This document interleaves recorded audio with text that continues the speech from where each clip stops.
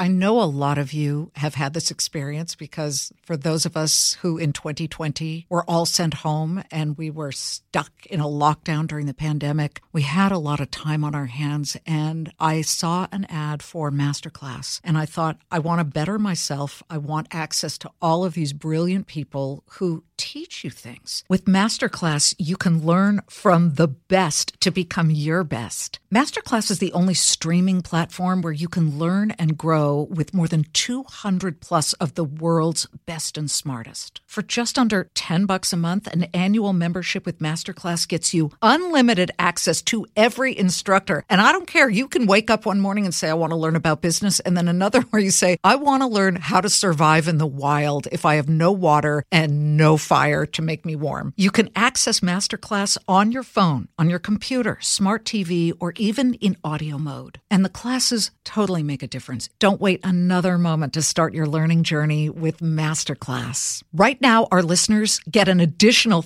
15% off any annual membership at masterclass.com/Liz. That's 15% off at masterclass.com/Liz. Masterclass.com/Liz.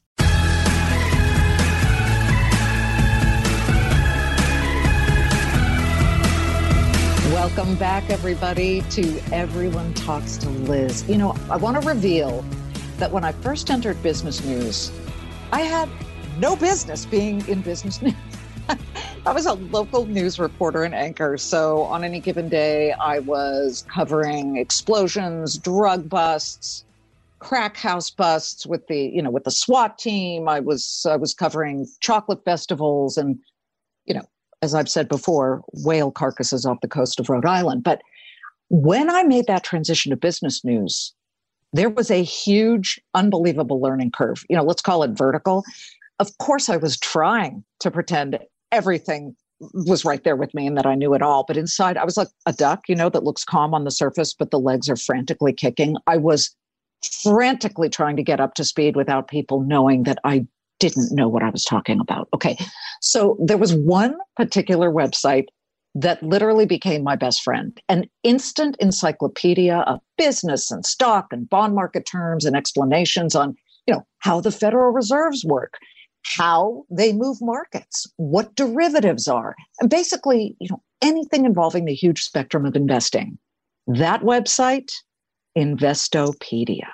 Yep, this is the Investor Dictionary and Encyclopedia website where I'm 100% sure a ton of people on Wall Street who act like they know everything actually learned their early knowledge. And many, including me, still use it today. But the website itself is known by millions and millions around the world. Not many people know the story behind the editor-in-chief. Caleb Silver started his career filming bears in South America. Okay, I can't even. You have to hear it from him. How did he pivot from that to business genius and explainer of all things in the business and stock market world? Well, let's ask him now. Caleb, welcome to Everybody Talks to Liz. So good to be here. And I had no business in this business either. So you and I are birds of a feather. Well, this is good for our listeners because it just proves that even though somebody asks you to do something you don't know how to do, you say, sure, and then you start learning how to do it, right? Absolutely right. Absolutely right. I was a restaurant guy for 12 years before I even got into the documentary business, before I even got into business journalism. So your learning curve was vertical. Mine was right there with you, going straight up the waterfall, the ice waterfall with no picks. Oh boy, that is such a great way of describing it because there were so many times. I think my first story I was assigned at CNBC, they came up to me and said, we need you to do a story on Dell Computers' business model. Because at the time, you didn't go to a store and buy a Dell. You went direct to the website. You called the company and you designed it yourself, which was highly unusual at the time. And I remember thinking to myself, what's a business model? I mean, how embarrassing is that? But you have to tell me, sorry. Okay, so now you've got the restaurant thing thrown in there. Let's start with that, and then we'll get to the bears in South America. What do you mean the restaurant business? Well, I grew up in Santa Fe, New Mexico, which is a great restaurant town. One of my best friend's families owned a big popular restaurant right in the middle of town where we basically grew up as, little Rugrats and BMXers and skateboarders and teenagers. in that restaurant, eating there almost every single day. But then we ended up working there. But there's so many good restaurants there. So my summer jobs or my weekend jobs were as a prep cook or as a busboy, eventually, as a waiter, making some real money at the time, and then a manager of a restaurant. And I thought I'd be in the restaurant business my whole life. But there was this burning desire to do documentaries, to do some storytelling. And I lived in New Mexico, which is gorgeous, especially northern New Mexico. So much going on up there. I just was attracted to that as well. So I had this dual life going on. But when I finished college, I came back to New Mexico and I did restaurant work to make some money. And then I said, you know what? I'm going to go for it. I bought myself a TV camera. Liz, you'll appreciate this. It was a Beta SP. That was videotape, right? Heavy cameras, big heavy bricks on the batteries. I bought myself a tripod, learned how to shoot, and started stringing for local news stations in New Mexico. No internet at the time, Liz. We're talking kind of pre-internet, pre-email, really. So I was calling up the station saying, you want me to cover this thing up in, Taos or Angel Fire or in Santa Fe, and I'll drive the tape back down to you in Albuquerque. That's what I was doing to get it going. Oh my gosh. I remember pre-satellite, my first job in news was as an overnight production assistant at KCBS in LA. And they'd say, drive to Burbank Airport. There's a tape coming in at the luggage, pickup. And I'm thinking, trying to find a little tape at the luggage terminal at Burbank or LAX, whichever. I mean, it was so different than no satellites. We're really old, Caleb. Oh my God. Okay. So tell me your first documentary. Well, my first documentary was doing a wildlife documentary on black bears in northern New Mexico for a wildlife center. It was an educational video about black bears and their territories and how they hibernated in the winter and their behavioral patterns, and also how to preserve the land around them in the wildlife areas of northern New Mexico. So literally just learned how to shoot, getting out there with game and fish on four-wheelers, driving deep into the Gila wilderness or up into northern New Mexico, into black bear country, darting bears in their den to put them to sleep, to knock them out so we could tag them and tag the babies, and following these incredible game and fish officers around. That was my introduction. Oh my God, I'm not waiting tables anymore. I'm in the bear den with the black bears and game and fish with actual bears here. That was my first documentary. And your parents are thinking what at this point? They're thinking, thank God he's out of the restaurant, because I didn't think they wanted that. Thank God he took the apron off and gave him back the pad and the pen, because this guy, we didn't send him to college for 4 years for him to wait tables in downtown Santa Fe. All due respect, have made great living doing that and a lot of good friends. Well, you also had the burning desire to tell stories, as you said. So were there any moments where you felt like, what am I doing? This is dangerous. Absolutely. But I love that. You know the thrill. The first time you see your work on videotape, or you see your first piece on the news, or you write something for an anchor and it comes out of their mouth.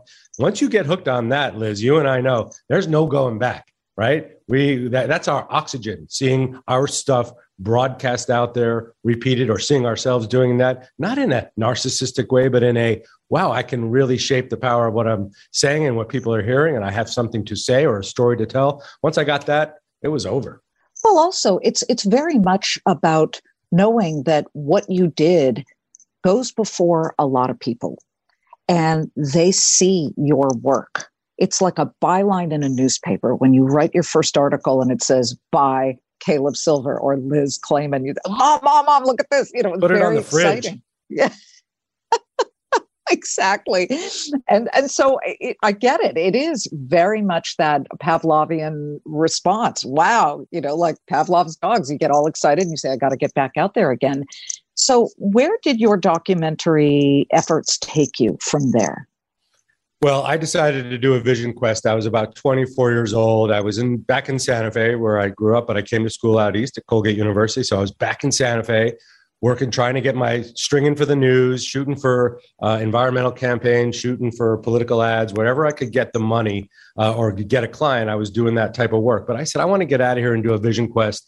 I want to hit the road a la Jack Kerouac or Che Guevara. And so I took my Beta SP video camera, the 25 pounds of it, a bunch of battery bricks, a bunch of videotape, a tripod, a backpack, and I flew to Mexico City, Liz, and then I hitchhiked and worked my way all the way down to southern Chile for about 5 or 6 months, volunteering for different environmental groups along the way, shooting campaign footage. And how did I do this? Pre-email, I was faxing these groups like Greenpeace in Brazil, or Ancient Forest International in Chile, or Rios Tropicales in Costa Rica, and saying, hey, I'm going to be in your neighborhood. I speak some Spanish. I have TV camera and equipment. I will shoot for you for room and board or a little bit of money to get me through and take me from place to place. Are you interested? And almost every one of them miraculously faxed me back. We're talking about faxes here. And I was on my way. So I planned an itinerary, but I really took my time going from place to place. And that was hitchhiking, that was riding on buses, that was riding on in the back of weird vans and didn't know where my gear was, and meeting strangers and having an amazing time in the early 90s. And changed my life. Basically, that's what took me down there, and that from that point on, my life changed dramatically. Well, that feels like the Jack Kerouac part, on the road, taking chances in life and hitchhiking. I mean, it's almost quaint now because you can't do that in many cases down in South America. Yeah, exactly. It's so dangerous, but there are places where you can still do that and reach for your dreams. You get back, and then what happens? Time to get an actual paid job with benefits? At what point did you reach that wall? Well, the funny thing was I was making money doing that, and I was also shooting for hire for other projects. So I was able to scratch it together. I had a really good hustle game going, but I don't want to leave out a key thing. When I was in South America, I was traveling through the River Plate, Buenos Aires, in Uruguay, in Montevideo, Uruguay. And my father said to me, hey, if you go through Uruguay, there's a guy there that used to live with me as a foreign exchange student. He was sort of on the exchange program, living in Knoxville, Tennessee. Go stay with him and his family for a few days, get a shower, clean yourself up, get right, and then get back on the road. This guy lived with me for a year, and I'd heard about this guy for years. So I faxed this guy, and I said, hey, I'll be in your neck of the woods in Montevideo and Buenos Aires on these days. Will you be there? And he said, sure, but we're going to go, we'll be here when you get here, and we'll come get you. Sure enough, he sends his daughter, who's 21 at the time and beautiful, to pick me up at the bus station. I fall in love. We fall in love eventually after I cleaned up a little bit. And that woman is now my wife. And she is the daughter. Okay, stop. Oh, my God. Are you kidding me? That's a true story. That is a true story. The daughter of the guy that stayed with your dad years and years ago? In Knoxville, Tennessee in 1961. That's true. And we're still happily married, and our families just think this is the coolest thing in the world, and so do we, by the way. But the truth is, we fell for each other, and she's multilingual, wanted to get her PhD, wanted to come to the States for it. I had the journalism bug. I wanted to go to J school, so we applied to a bunch of different schools around the country. Both got into schools in New York. She at Columbia, me at NYU at the journalism program. Got our degrees. Young students in New York City, scratching it together. And that ultimately led me to the news business in the late 90s. This is epic. That's a one for the ages. And I've heard a lot of those types of stories. That's easily in the top two. One day I'll tell our listeners the number one, and no, it doesn't involve me. It involves my little brother. But wow, that is so cool. We're not done yet. We'll be back in a moment. I know a lot of you have had this experience because for those of us who in 2020 were all sent home and we were stuck in a lockdown during the pandemic, we had a lot of time on our hands. And I saw an ad for Masterclass and I thought, I want to better myself. I want access to all of these brilliant people who teach you things. With Masterclass, you can learn from the best to become your best. Masterclass is the only streaming platform where you can learn and grow with more than 200 plus of the world's best and smartest. For just under $10 a month, an annual membership with Masterclass gets you unlimited access to every instructor. And I don't care. You can wake up one morning and say, I want to learn about business. And then another where you say, I want to learn how to survive in the wild if I have no water and no fire to make me warm. You can access Masterclass on your phone, on your computer, smart TV, or even in audio mode. And the classes totally make a difference. Don't wait another moment to start your learning journey with Masterclass. Right now, our listeners get an additional 15% off any annual membership at masterclass.com/Liz. That's 15% off at masterclass.com/Liz. Masterclass.com/Liz. So the news business, let's get to that. All right. I'm in J school. It's the late 90s. The internet bubble is starting to get pretty foamy, a lot of pretty frothy in that bathtub. And at NYU. NYU has an internship exchange with Bloomberg. Bloomberg TV was just starting at the time. You remember these days. They didn't really know what they were doing. They were just like, make TV. We have time on this channel. We paid for it, and we're in all these languages. So I went in there as an intern, but because I could shoot and edit from my early days as a documentary producer, I was both being paid by NYU as a graduate assistant, but I knew how to shoot and edit. So I could go pitch stories to the assignment editors and producers of Bloomberg and say, I can go out there and shoot this myself, or I can come back and cut it. Can I go do this? And they're like, please, by all means. My first story, Liz, for Bloomberg, the first time I really saw my work on finance TV was interviewing Tony Bennett, who was at Sesame Street for some crazy reason. I just pitched this like, hey, Tony's at Sesame Street. Can I go? They're like, great. I interviewed Tony. I got to meet Big Bird. I put that piece on television, and it was one of the best days of my life.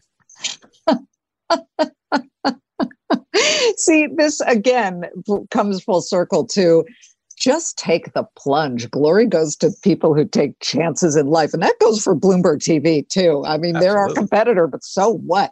Then you jump to CNN. That's the big time at this point because they got started in the 80s.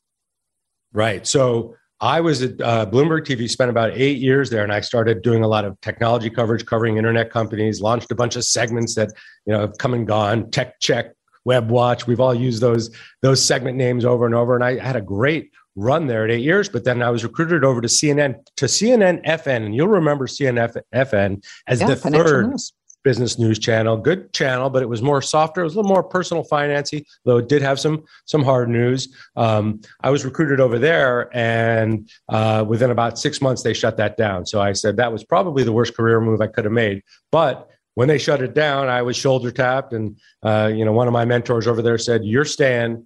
We want to bring you into CNN proper. We'd like to bring you over to the assignment desk, the New York Northeast assignment desk, and cover business news too. I jumped right into that. I started the early shift on, with 2 beepers on my belt, covering, as the assignment editor in New York City, covering all the fire alerts and all the bomb scares that come in on those pagers, but also assigning crews and really learning how the news business worked from the inside out as an assignment editor, leaving the producer job to run sort of operations for news gathering. Well, to see CNN from the inside, and my husband worked there for quite some time, it's incredible. Fox comes along. Fox, incredible. The newbie on the block ends up beating everybody. If Fox launches Fox Business, I was already at CNBC, so I jumped to Fox Business because they recruited me, and I thought, I've never done a startup before. And granted, it's a startup with the Fox brand behind it, but you made just as an interesting pivot, in my opinion, by jumping to Investopedia. Tell me how that came about and what that pivot was like. So I stayed with kind of close to business news throughout my 10 years at CNN, and then ultimately, I decided to leave and reform my production company because I wanted to get back into the documentary business and I wanted to get back into the custom content business. I had a big network. So I left CNN in 2014 and started my production company here in New York, Frog Pond Productions, to do documentaries, to work with custom clients, to do live events. And I did that for a couple of years until I saw the opening at Investopedia for a VP of content. And Investopedia is part of the IAC family, Barry Diller's holding company, IAC Interactive Corp. And I was fascinated with the fact that they had purchased Investopedia. I couldn't figure out why. So the more I got into investigating what was going on, the more interested I became in coming to work here. Okay, but it is an interesting learning curve, even if you've done business news, is it not? Because so many terms, technology, and I really encourage everybody to go on investopedia.com and you just start perusing. It's almost like reading the World Book, now I'm showing my age, or Encyclopedia Britannica, but in the most easy and understandable format. And you could just get lost in all of these terms. Everybody needs to take control of their own finances and understand this game because the big boys on Wall Street do. And to me, Investopedia is that key weapon to democratizing investment. Do you see it that way? Absolutely. And you know what? It was really early in the game, Liz. This website, Investopedia, is 23 years old. 23 in internet years is like 230 years in real life years. Founded by four gentlemen in Alberta, Canada in 1999, right when the internet bubble was about to pop, because they saw you on CNBC, they saw what was going on CNN-FN, they saw what was going on Bloomberg, and the language of investing was changing and becoming more commonplace, and you were starting to hear words like EBITDA, profit margin, business model. They were becoming part of the vernacular. Stocks like Yahoo, AOL, Amazon were starting to pop and come to the forefront. And all of a sudden, the retail investor became a very engaged part of the market, which opened up the idea to these guys. We should put a dictionary of investing terms online, because there's a company in Mountain View, California called Google, two guys in their garage that want to index the internet. And if we put this dictionary online, maybe they'll point to it and people will come look at our definitions. Furthermore, people want to get into this business. So why don't we put up tutorials on Series 6, Series 7, Series 53, put all the series exams up there too, because we could become a destination for people that want to enter the industry, but we could also become the dictionary for anybody that wants to understand money. And it was a really good idea. Brilliant. Absolutely brilliant. And you've overseen it for several years now. My interesting point when it comes to you is how you watched it morph. And I'm talking about from when you first got there to now, the number of eyeballs, the number of daily active users. How have you seen that trajectory move? Our traffic has just grown, I wouldn't say exponentially, but significantly every single year for a bunch of different reasons. But the thing is about, and this was I had to evolve as a journalist. I'm a business journalist like you. I'm seeking the story. I want to move forward. I want what's new. I want what's hot. That's how I roll. But Investopedia is very different. In your business, Liz, it's push. Extra, read all about it. This just in, breaking news, developing story. Check it out over here. Here I am. This is new. In my business, it's pull, right? People don't come to Investopedia to browse around like they're reading the World Book on the couch at home. They come there because they have intent. And intent is a very significant motivating factor in our business, because you're not here by accident. You're here because you have a question. The question may be, how do I start investing $10,000? Or what is EBITDA? Or what's a good profit margin for a growth company? Or what is a derivative or an NFT? Or how does the blockchain work? Those are very intentional questions. And you either want to do something or you want to learn something. So instead of me chasing news, and we do a fair amount of news in our educational way, we have to think about what people are thinking about, what's going to bring them to our story. So you, Fox Business, or any of the business outlets may be the first one with the Amazon earnings results. We're not going to compete there. We can't. What we're really good at is saying, how does Amazon make money? Or what are Amazon's most profitable businesses? We have that piece. We'll update that every quarter, because that's new information on a second leg story, so to speak. The deeper question that users want to ask after they see the results, if they're really evaluating a company, that's where we win. Caleb, what are the top searches right now for terms and words? Well, you won't be surprised, and I've come on your show to talk about this, a lot of crypto-related stuff, right? Everybody wants to know about the new coins. They want to know how these coins work. They want to know the difference between a Bitcoin or a Bitcoin Cash, or they want to know what the historical trading patterns of our Bitcoin, or how it's mined, or how many. So we have a lot of questions about that right now in this environment, sort of getting into, late November, early December. People are looking into taxes, because that's a key part of what's going on right now, but also they're concerned about higher taxes potentially coming their way. So they're looking into that. They're also looking into things like NFTs, but also, Liz, we follow their behavior and their anxiety. And they go to learn. Our readers come to learn about something, and then a lot of them want to take action. So they're seeking opportunities to put money to work. How do you vet your definitions? How do you make sure that they are pure, not politically motivated or motivated by other headlines? And I think about this because I read an incredible book called The Professor and the Madman. It's the making of the Oxford English Dictionary. It involved a professor who tackled it, back in the day, and he used a prison man, this criminal who had been committed forever because he was absolutely crazy, but he was brilliant. And he and the professor worked on the definitions to make sure they were so pure How do you come up with your definitions? That I'm putting that on the reading list, first of all. Oh, you got to read it. It's the best book. Thank you for that.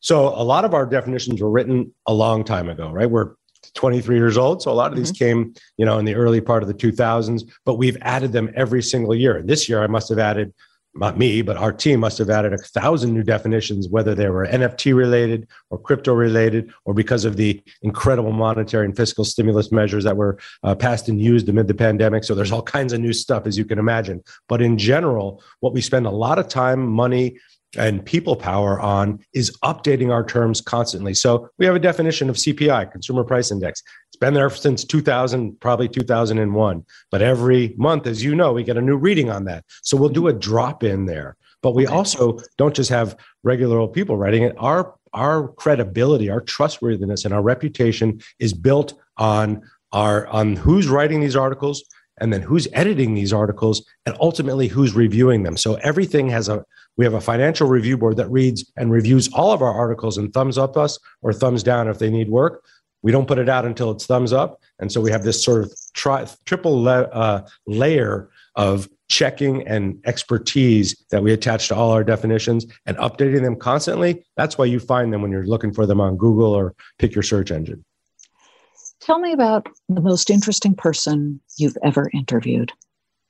Well, I've been lucky because I was in the documentary business for a while. So I got a chance to interview His Holiness the Dalai Lama. That was pretty cool. Wow. In terms of fame and people that, give you some notoriety, Jay-Z, I've loved interviewing. He's a great interview, fascinated with him. Charlie Munger is one of my favorite people in the world. I don't know him that well personally, but every interview I've had with him, and I know you've been able to speak to him. Amazing. Is just pouring wisdom into my brain until it just wants to explode with the simplest words, right?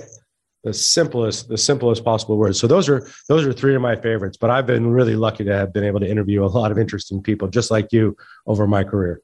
Well, in his simplest words, when I asked him 5 years ago about Bitcoin, his response very calmly and quietly was rat poison. Caleb, what a delight. What a delight to hear your story, because it checks so many points that we love to hear about on Everyone Talks to Liz. And that is taking chances, jumping into areas where most people would say you have no business, and following your passion. Thank you so much. Thank you. The honor is mine. I'm such a big fan, Liz. Caleb Silver of Investopedia. Guys, ladies, take those chances. Dive into that water. I don't care if you don't know how shallow or deep it is. Life is way too short. And it's at least long enough that you can take an hour out and watch 3 p.m. Eastern, Monday through Friday, The Claim Countdown on Fox Business. Find out more about your money there and Investopedia. Have a great day.